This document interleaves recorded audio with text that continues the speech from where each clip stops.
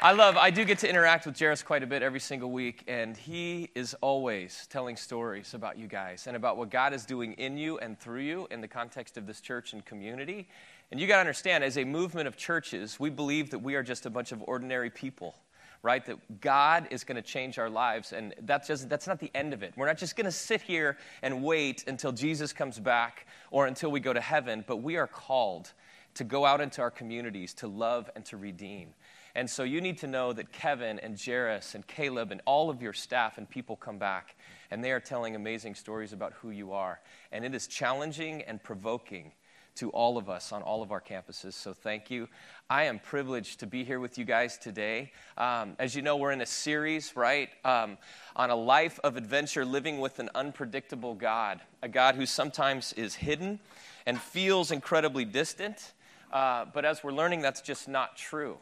And so I'm excited for you this morning. If you've been coming to Mariners Church for a long time, or if it's your first time here, I believe that God is going to speak to you.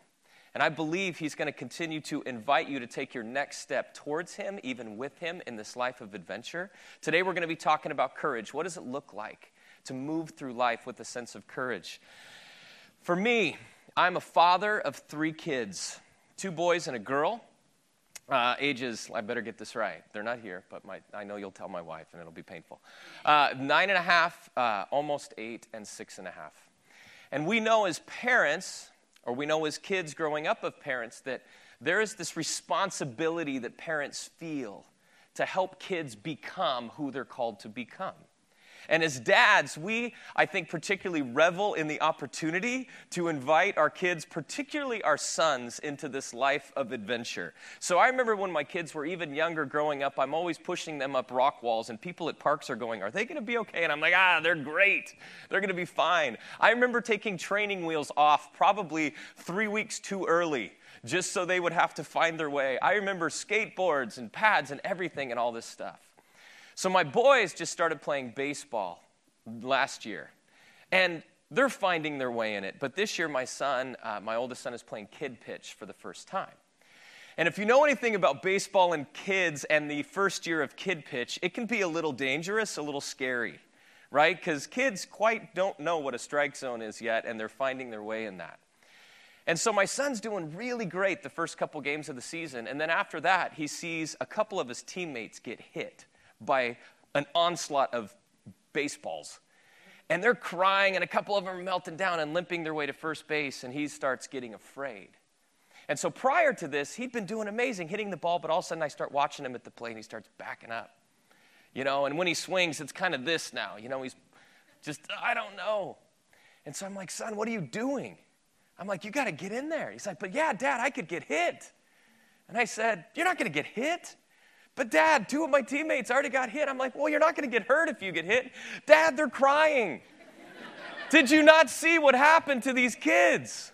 And so I did what any responsible parent would do. I said, "Son, I will pay you if you get hit. If you want to play baseball, you have to keep your head in there. You have to stand in there, and you have to stare that ball down, and you have to look at that pitcher, and you have to say, 'Throw it,' because I'm going to hit it." So the next game, he's up there, and he's got his head in there, and he's ready. And he keeps his head in, and sure enough, he just gets tagged right in the side. And here's what he does. He starts walking off, and he throws the bat down, and he looks at us, and he smiles, and just, "Pay me. Pay me."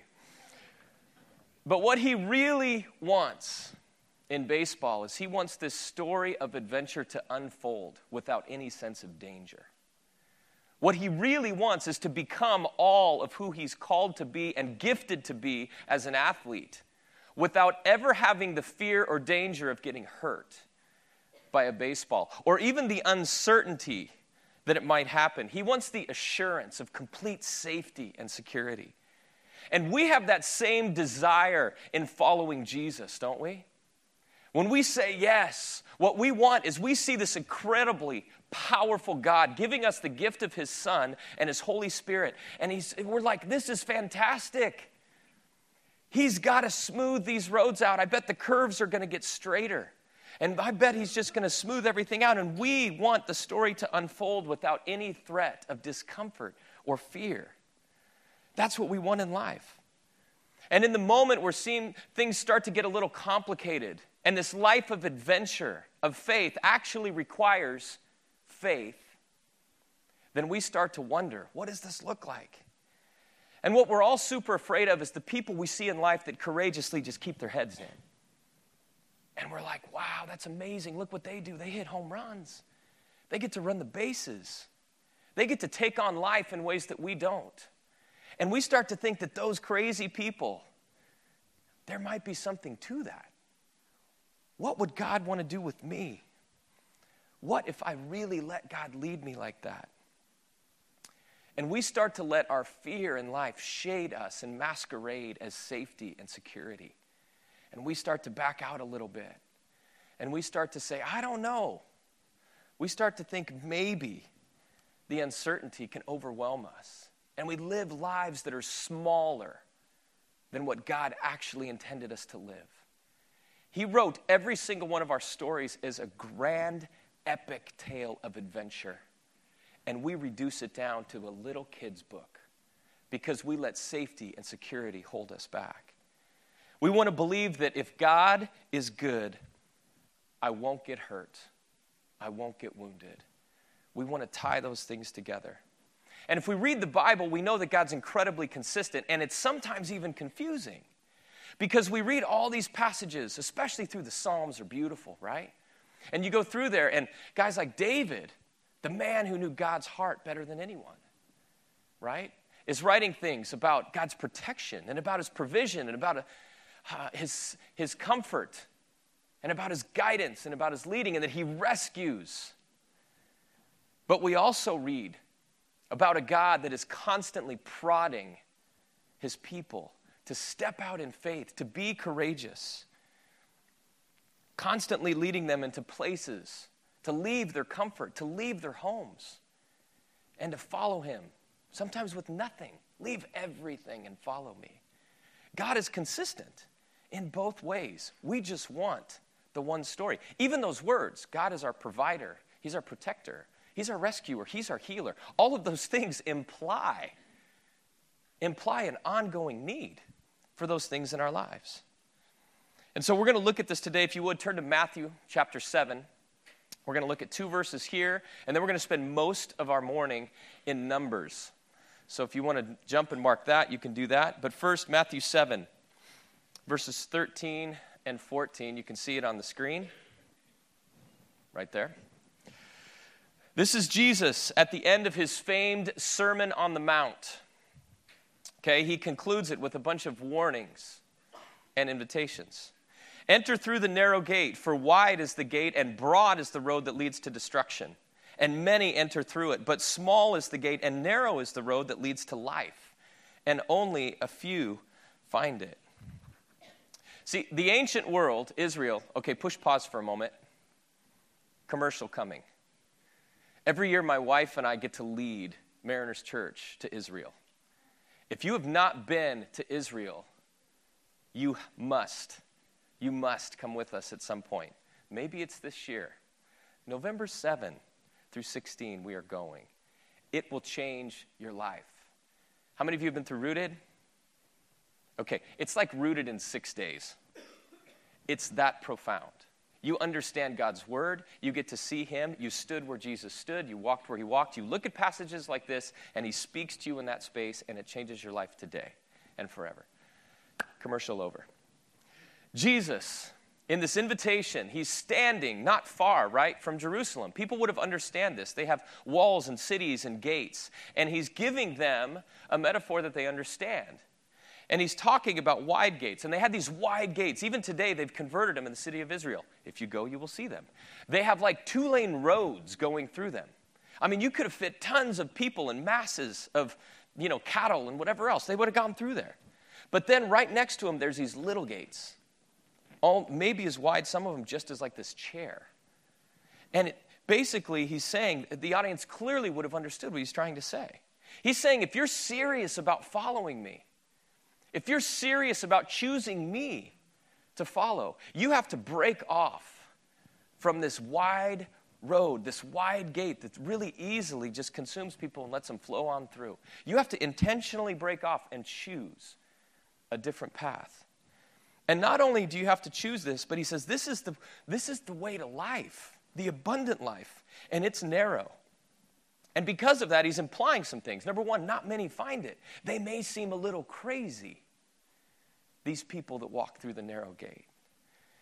And the very definition of the word narrow that Jesus uses at this point is to press, as in grapes, like a wine press. So not only is it a narrow space, you will get pressed and squeezed and even wrung out. Jesus is saying something profound in what it means to choose to follow him, even in that 2 verses. And I don't think we really want to walk through something that difficult. There must be something on the other side of that gate that is profound. This grand epic tale that he writes for us, this life of adventure. There must be something to following Jesus, God's Son, the creator of everything. But we want it to be easy. We want it to come with a sense of safety and security, not the promise of being pressed and having to squeeze through narrow gates. We want it to be, back to kid pictures, we want it to be like my kids played soccer, right? We played some soccer growing up. We have kids who played soccer. What do parents do at the end of soccer games? Woohoo! You line up, you make a tunnel. Little narrow passageway, we're clapping. Yeah, kids run through. Celebration. This is easy. Here, have a granola bar and an orange and a juice box. You did it. Really? That's not the Christian life. That's not following Jesus. And this invitation by Jesus is it's consistent. It's a continuation of what God has been painting pictures of for us in his word for thousands of years prior to this. Turn to Numbers, chapter 13. Here's what we know. Israel had been in captivity in Egypt for over 400 years. God shows up on the scene through Moses, delivers them out of captivity. Okay? They have gone through some of the most amazing things. This daring rescue in Egypt. They're making their way through the desert. God's providing. They stop at Mount Sinai for some official business and commandments and things. Then they walk into Canaan, the land promised by God. They're supposed to go and take this land, and they're ready. And in Numbers 13, we see this. The Lord said to Moses, send some men to explore the land of Canaan, which I'm giving to the Israelites. From each ancestral tribe, send one of its leaders. So at the Lord's command, Moses sent them out from the desert of Paran. All of them were leaders of the Israelites. These are their names. Do you have their names? Look at this. From the tribe of Reuben, Shemua, son of Zakur. From the tribe of Simeon, that guy, son of Hori. From the tribe of Judah, Caleb, son of that guy. From the tribe of Issachar, Igal, son of Joseph. From the tribe of Ephraim. And there's lots of these guys. Okay? Verse 16, these are the names of the men Moses sent to explore the land. And Moses gave Hoshea, son of Nun, the name Joshua. So this isn't that complicated. They've been rescued, right, by God, sent to this place. They are standing on the precipice of this life of adventure, the promised land, something beautiful and amazing that God has promised them. Not that complicated. Go check this out. Tell us what you see. And there's an interesting commentary real quick, right, about one of these people, Hoshea, son of Nun. His name actually means salvation or rescue. And his name gets changed to God is our salvation. Yahweh is our rescue. He changed his name to Joshua, which is the same name of Jesus in the first century. Just a clue about the awesomeness, right? So God, in a way, is still saying, I'm with you. Moses, change his name. So let's see what happens. Verse 17, when Moses sent them to explore Canaan, he said, go up to the Negev Valley and on into the hill country, see what the land is like and whether the people who live there are strong or weak, few or many. What kind of land do they live in? Is it good or bad? What kind of towns do they live? Are they unwalled or fortified? How is the soil? Is it fertile or poor? Are there trees? Do your best. Bring back some of the fruit, for it was the season for the first ripening of the grapes. So everything's coming into season. It's supposed to be beautiful. And he's asking all the questions great leaders would. Hey, go check this out. Come back with some of these things. Just give us a report of the demographics and all that stuff. So the next 6 verses, we see that they do this. And then in verse 27, They come back, and they give Moses this account. We went into the land to which you sent us, and it does flow with milk and honey. Here's the fruit. They bring back some fruit. But the people who live there are powerful, and the cities are fortified and very large. We even saw descendants of Anak there, giants living in that space. They come back, they give their account. The first thing we see that's interesting is it says, we went into the land that you sent us. So all of a sudden, it's not we went into the land God's promised. We went into the land that Abraham and Isaac and generations before us, this is what God said he's going to do. All of a sudden, it's not us, it's not we, it's you. And we think you might have set us up. Because they start saying, yes, it has all these amazing things, but it looks really hard. It looks really scary. It doesn't look certain. Moses, it doesn't even look safe. They start saying these things, and the us and the we becomes you. Parents, we do this really well.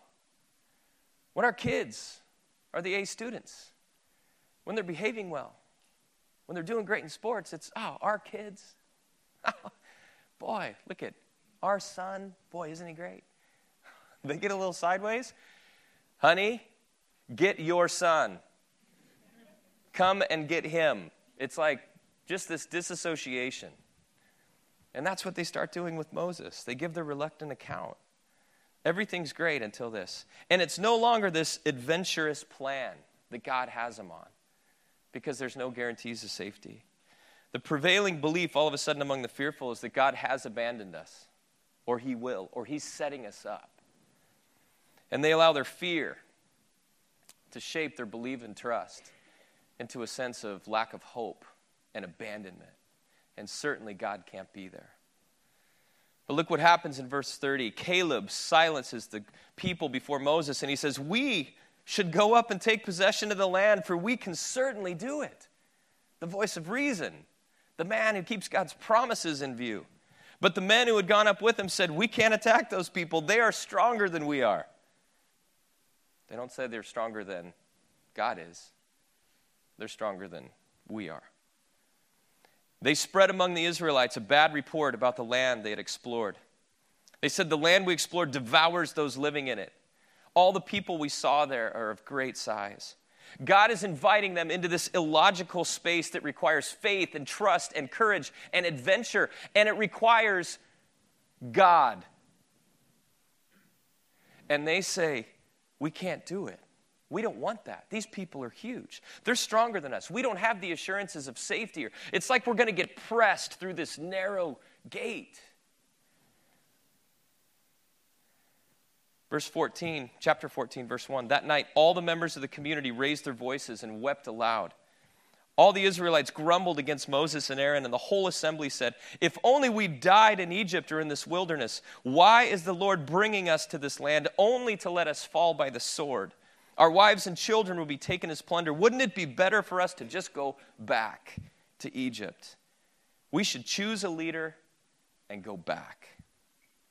The fear just continues to spiral in their lives. They completely lose sight of who God is, of what he had done. Not just the promises of hope, but the fact he'd already carried them through some amazing things. They were witnesses. They had seen. They had been a part of. But that little fear started spiraling and consuming them to where they didn't even see that anymore. They started telling everybody around him, no, we're going to be devoured. We can't go that way. We surely can't do this. And they start settling for a smaller life and for a prison of what's known and seen instead of what could be on the other side of that little gate. They start settling, even saying, let's go back. Do you understand what they're saying here? Let's go back to slavery. Let's go back to captivity. Let's go back to isolation.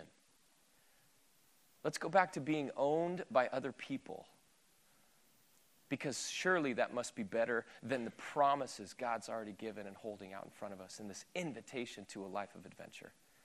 Fear overwhelms And it causes us to lose perspective and sight, and we start to spiral. And I think we can frame this whole conversation in the context of idol worship. Because following Jesus is not about having no fear or a lack of fear. Fear exists.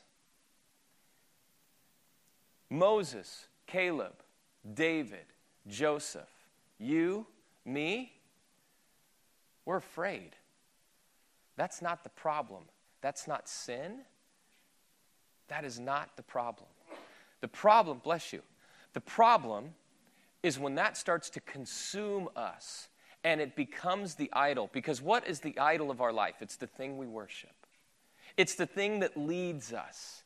It's the thing that guides us. It's what directs us. It's what controls us and allows us to make our choices in life. And fear had become the idol of these people instead of God. They were worshiping fear. And it started to consume the culture around them. And it's not much different for us today, right? We live in a culture that subtly, and sometimes not so subtly, is centered around fear. Because everything around us is trying to convince us that we have to look a certain way. We have to act a certain way. We need to go to the right schools. We need to become these things in order to make it in life, or to have the right spouse or friends or jobs or cars. All of that. I mean, some of the most successful advertising campaigns in history have been built around fear. Okay, I'm a little older than you guys, but there was this thing. You're chuckling. Guys. There was this thing when I was a kid growing up called Ring Around the Collar. All right? And they'd show people doing laundry or guys in business suits walking into meetings, and all of a sudden, like, all these devil children start screaming in his head, ring around the collar, ring around the collar. And, like, he goes home and he's just devastated.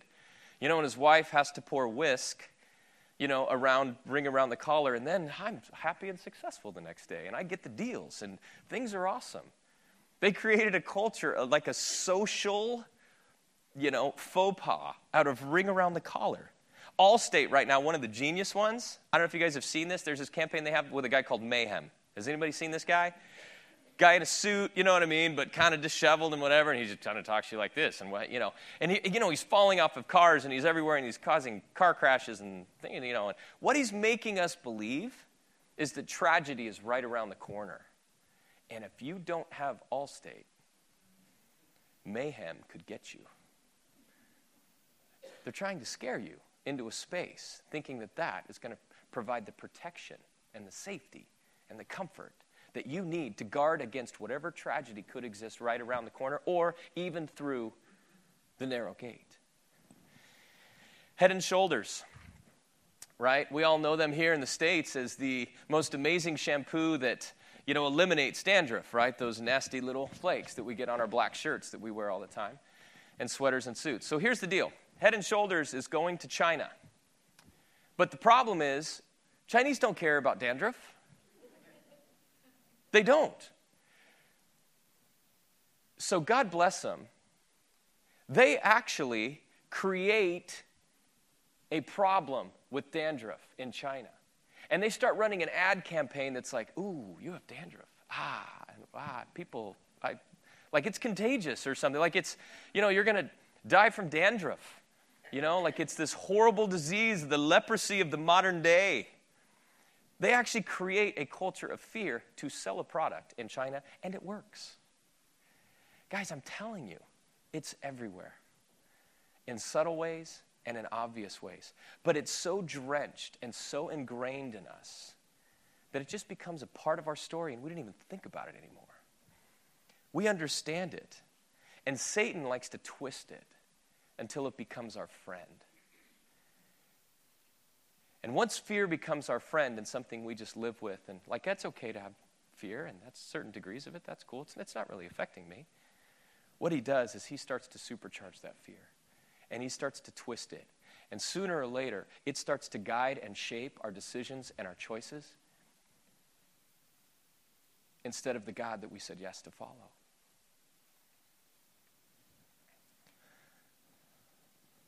Look what the Bible says about surrendering our story to the idol of fear. Revelation 21, verses 6 through 8.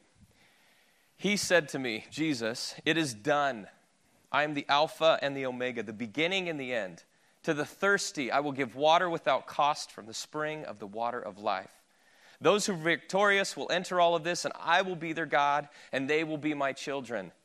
But the cowardly, the unbelieving, the vile, the murderers, the sexually immoral, those who practice magic, the idolaters, and liars, they will be consigned to the fiery lake of burning sulfur. And this is the second death. The cowardly, the unbelieving, the idolaters. When fear starts to consume us and we follow it as opposed to the courageous, loving God of the universe, look what happens. We get included in this list of people. The cowardly, the unbelieving. Are you surprised to find cowardly on the same list as murderers? Cowardly, murderer.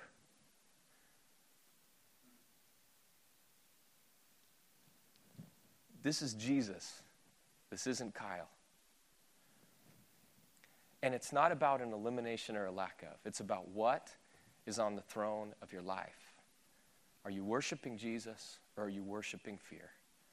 What's shaping your choices and decisions? Because we are in danger of operating just like the Israelites, at least in our attitude towards fear. We've looked, they've had this history with God. They've followed pillars of fire. He's provided. He parted a sea so that they could walk through, not on damp ground, on dry ground. So there's lots of miracles rolled into just that one. It's not that this giant sea parted. It's dry. It's not like the ocean after the tide goes out and it's still a little wet and you collect crabs and stuff. Like, it's dry. He'd rescued. He provided. They aren't taking their cues from that God anymore. They're settling for a smaller story that the little God, the little idol of fear in their life has convinced them is one of safety and one of security. So we see in 14, verse 7, Caleb rebukes them again. He says, verse 6, Joshua son of Nun, Caleb son of Jephunneh, who were among those who had explored the land, tore their clothes. They said to the entire Israelite assembly, the land we passed through and explored is good. If the Lord is pleased with us, he will lead us into that land, a land flowing with milk and honey, and he will give it to us. Only do not rebel against the Lord. Do not be afraid of the people of the land, because we will devour them. Their protection is gone, but the Lord is with us. Don't be afraid. And this is the decision moment. This is the point they reach.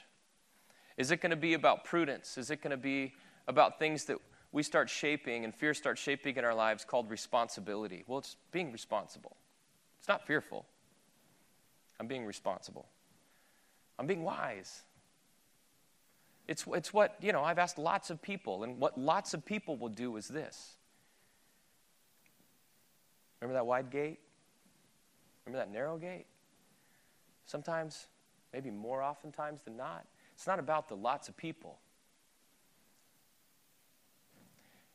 And fear starts to masquerade. And it's a decision to choose to be courageous in the face of fear. And what is it for you? Let's just pause for a moment. What is God inviting you into? This little narrow gate. What does that look like in your life? What does it look like to push through the fear and choose that, even knowing that it's going to be pressing, but the story to be written on the other side of it is spectacular? Knowing that God has already written the good works for you just to walk into. And he doesn't say that without any sort of danger or without any sort of effort or with any sort of hardship. But that's a promise. You see, Christians are invited to live in a way that is generally regarded as incredibly absurd. If we're living effectively as followers of Jesus in the world, people should look at us and just scowl sometimes and go, I'm so compelled and attracted by you, but I have no idea what to make of you. Guys, look at this room. What would happen in our community, in your schools, in your neighborhoods, in your workplaces, if you guys walked through those narrow spaces and people started going, what's happening to you? You seem a little different. You don't seem to be going with the flow. You seem, what does that look like? You see, as followers of Jesus, we're invited to step out and into this narrow space, to forgive when justice and or revenge seems absolutely appropriate, to be generous, to give generously, even in a crazy economy where everybody would say, well, I don't think that's responsible. No, it's not. No, it's not. But my God's not about responsibility. He's about courage. He's about obedience. And he's about showing himself to be glorious in this world. And he's about me becoming who I'm called to be in that space. To forgive, to give generously. To fight for your marriage when it would be much easier just to walk away, start over. What would it look like if the divorce rate in the church was dramatically different than the divorce rate out of the church? Don't you think the world would stop and cock their heads and go, there must be something compelling about this Jesus and following him? To fight for your marriage. To seek out the loners. To seek out people that are different than you. Not just even tolerate them, but to actually go to them, to love them, to come alongside them in hopes of restoring them, just like the rest of this world, back to what God originally designed it to be. To live a life of abstinence and following what God has called us to sexually, as opposed to choosing to compromise and live together, test things out. Wouldn't that be the wise thing? Wouldn't that be smart? Things that make the world go, huh? There's something spectacular. In this story, what happens next is we see that God, as a loving father, does what loving fathers do. He disciplines his kids. He does not send them away. He does not abandon them. He does not leave them alone. He disciplines them. He disciplines them with the desire to help return them to the adventure, to what they're called to live. And so part of that discipline is to wander in the desert for 40 years so that this generation that chose fear as their idol as opposed to God to worship will pass away. And they'll come in. And the Israelites, it's interesting, they do sort of what all kids do when you finally discipline them to shape their character. They agree to what was originally commanded. Okay, so I get to live with my kids. My youngest is a daughter named Cozy, and my middle son Tate, and they have one of the most spectacular relationships, and they're fantastic, but they're kids. And so they love to do battle on things too. One of the things kids love to do is to imitate each other. Right? They'll just say the same words. Say the same words. Stop it. Stop it. Mom. It's like, what? How can this be fun or even attractive? But it's what they do. So just 2 days ago, Cozy's doing this to Tate. So Tate, Dad, Cozy, whatever. And I said, okay, Cozy, sweetheart, do you know you're not supposed to do this? Yeah. Okay. If you do this one more time, you will have to get a timeout and go to your room. Okay, Dad. We know what happens, right? I mean, it's not 60 seconds. Dad, Tate's yelling. Cozy, I know, okay, Dad, okay, I'm so sorry, I'm just kidding. You don't have to put me in timeout. I'll do it, I'll stop. Well, now, it's too late. Because then it's my character that's at stake. Do you understand that? Cozy, I'm so sorry. But for you to become who you're called to be, you have to have a timeout now. You have to go to your room. The Israelites, that's what they were saying. Okay, we get it. We don't really have to do this. We know we weren't supposed to. We're sorry. We won't do it again. We don't really need this 40-year wandering in the desert thing. Look at verse 39. When Moses reports this to the Israelites, they mourned bitterly. Early the next morning, they set out for the highest point in the hill country, saying, okay, now we're ready to go up to the land the Lord has promised. Surely we have sinned. Okay, so they're in now. But Moses said, why are you disobeying the Lord's command? This will not succeed. Do not go up because the Lord is not with you. You will be defeated by your enemies. The Amalekites and the Canaanites will face you there. Because you've turned away from the Lord, he won't be with you, and you will fall by the sword. Nevertheless, in their presumption, they went up to the highest point in the hill country, though neither Moses nor the ark of the Lord's covenant moved from the camp. Then the Amalekites and Canaanites who lived in that country came down and attacked them and gave them a beatdown, all the way to Hormah, which is a long way away. There is a literal kingdom, a promised land that was right in front of them. And they were under the impression, even after they've been corrected by Moses, that the land they've been given by God is worse off if God is actually there, and they are worse off if God is guiding and leading. So they're saying, this is where God is. I want you to go into this. It doesn't look safe. It doesn't look secure, but I am there, and I promise this to you, and now is the time, and now is the moment. Moses is ready. The ark, which represents the presence of God, let's go. Fear shrinks them. They settle for a small story. Twice, Caleb comes back. Joshua, come on, guys, we can do this. This is what God is saying. It's our story. Twice, they shrink back. God speaks to Moses and says, my character is at stake. I will not abandon you. I love you. You are my children.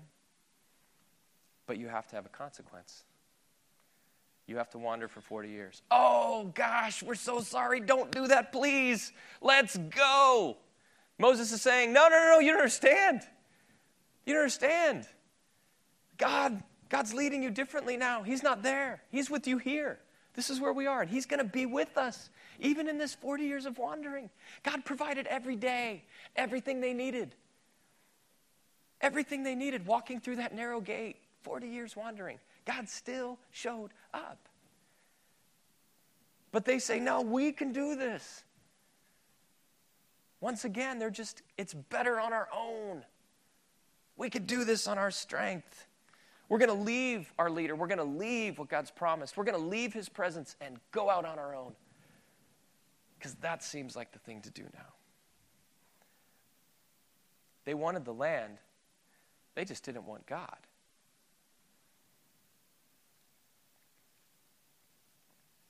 It's not courage, it's recklessness. And we do the same thing in our lives. There's two guys in this story, right, that see everything that God promised. And there's a whole community of people that sees giants. Conventional wisdom, the wide gate. Everything says we'd rather go back to what we know than to risk. And this is us.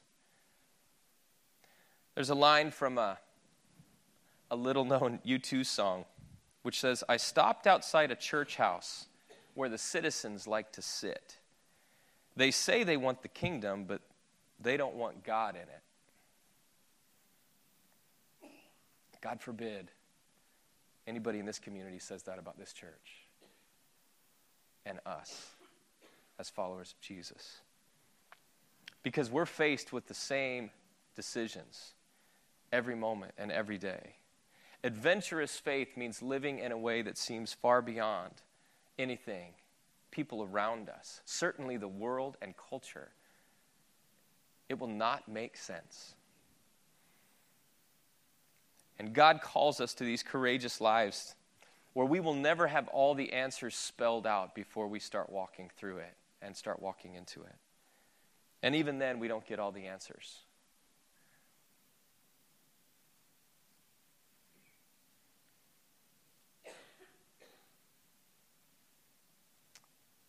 Just this past week, our staff lost a really, really close friend.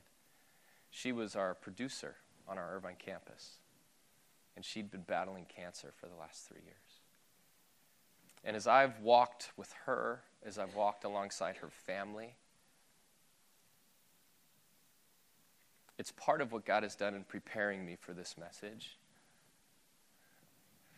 Because here's one thing I know. There was lots of points in the journey where settling and where fear could have consumed them. And they could have written a different story. But every step of the way, Kim and her husband Chris and their son chose to cling to this hope and the promises. And they would look back and say, no, look what God did. Look who he is. And in the face of fear, they would just stare it down and keep being pressed as they walked this road. And ultimately, she passed away Thursday morning. And even in that, as I went to meet with the family and with them, we're sitting in this circle just weeping with each other. And you know what we're saying? Satan didn't win. He didn't win. He didn't win. Who knew that this life of adventure God had called her to would only last about 45 years in this space? But there's a life of adventure that she's living now that would have been far different if she were still here. And the life of adventure now that we are called to as her close family and friends, and as family and her husband and her son walk, is pressing. And every day the world will want to tell them to make it easier, that God's not real, that you don't have to walk through the narrow door and be pressed. Walk through the wide door. Medicate your pain.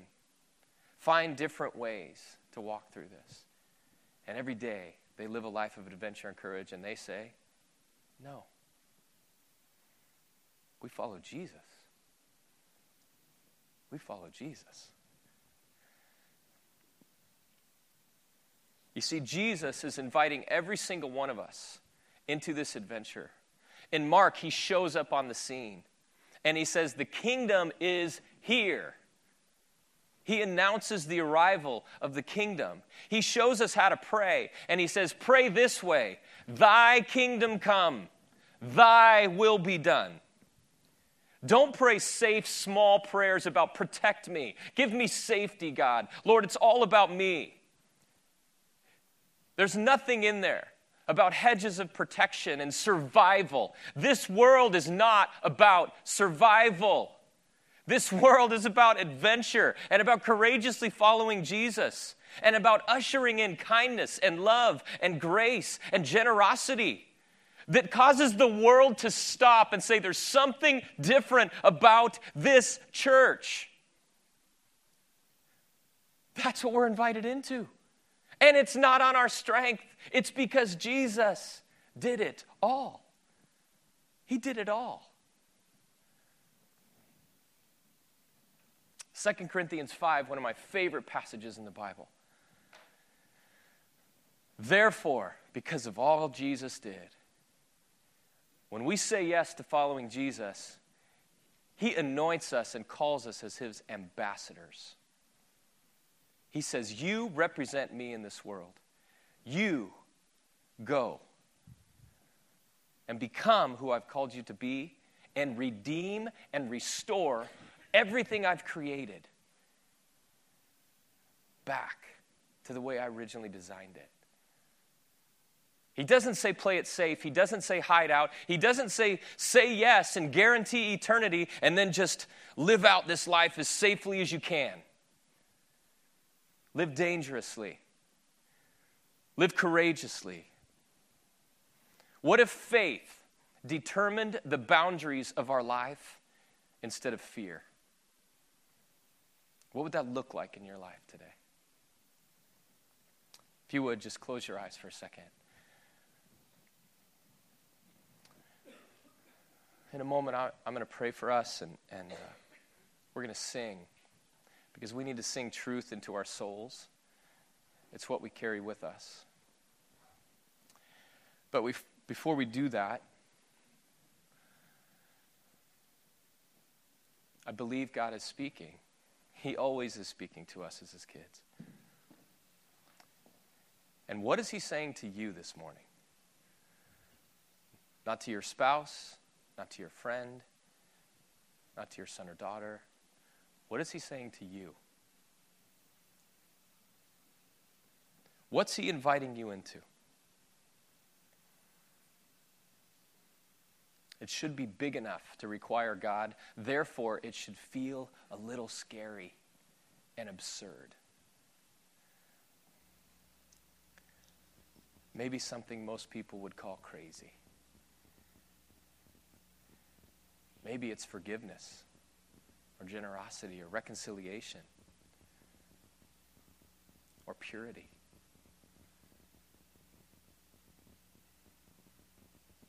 I'm going to ask you to do something courageous. And if there's something specific God is inviting you to turn loose of, where fear has caused you to settle in your life, I'm going to invite you just to stand so I can pray for you. Wherever you're at.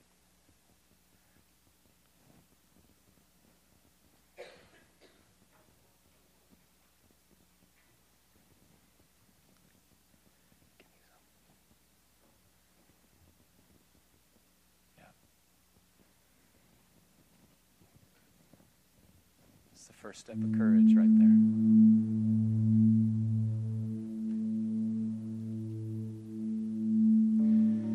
And here's the deal. We don't do this journey alone. We do it because God wrote it, because Jesus invited it, and because the Holy Spirit empowers it. And we do it with each other. And so I'm going to ask you, if you would, you don't have to say anything, but if you're close to one of these people that has stood for prayer, would you just stand up and move close to them? And just put a hand on their shoulder. Doesn't matter if you know them or not, we're all together in this journey. We just don't want anybody to be alone. We get to represent the presence of the Holy Spirit as we walk with one another this morning. And for those of you seated, just extend a hand of blessing and let's pray for these. God, thank you for your word. Thank you for your story. Thank you for your power. God, thank you for your grace and your love and your compassion. Thank you for your voice in the context of the Holy Spirit that speaks and leads and guides and brings comfort and peace. And God, for those that have stood this morning, acknowledging that they will not bow to the little idol of fear anymore in their lives, but they only want to bow to you. God, we pray that you would remove that from their life, that you would give them a peace and a strength that only comes from you. And God, as a community, we pray not just for these, but for all of us, that we would walk out these doors this morning and that our families and our schools and our workplaces and our communities would look and feel different because you are there in and through us. God, this morning, speak to all of us as we continue to listen and to respond to your powerful, dangerous voice in our lives. We pray this in your name, Jesus. Amen. Would you stand?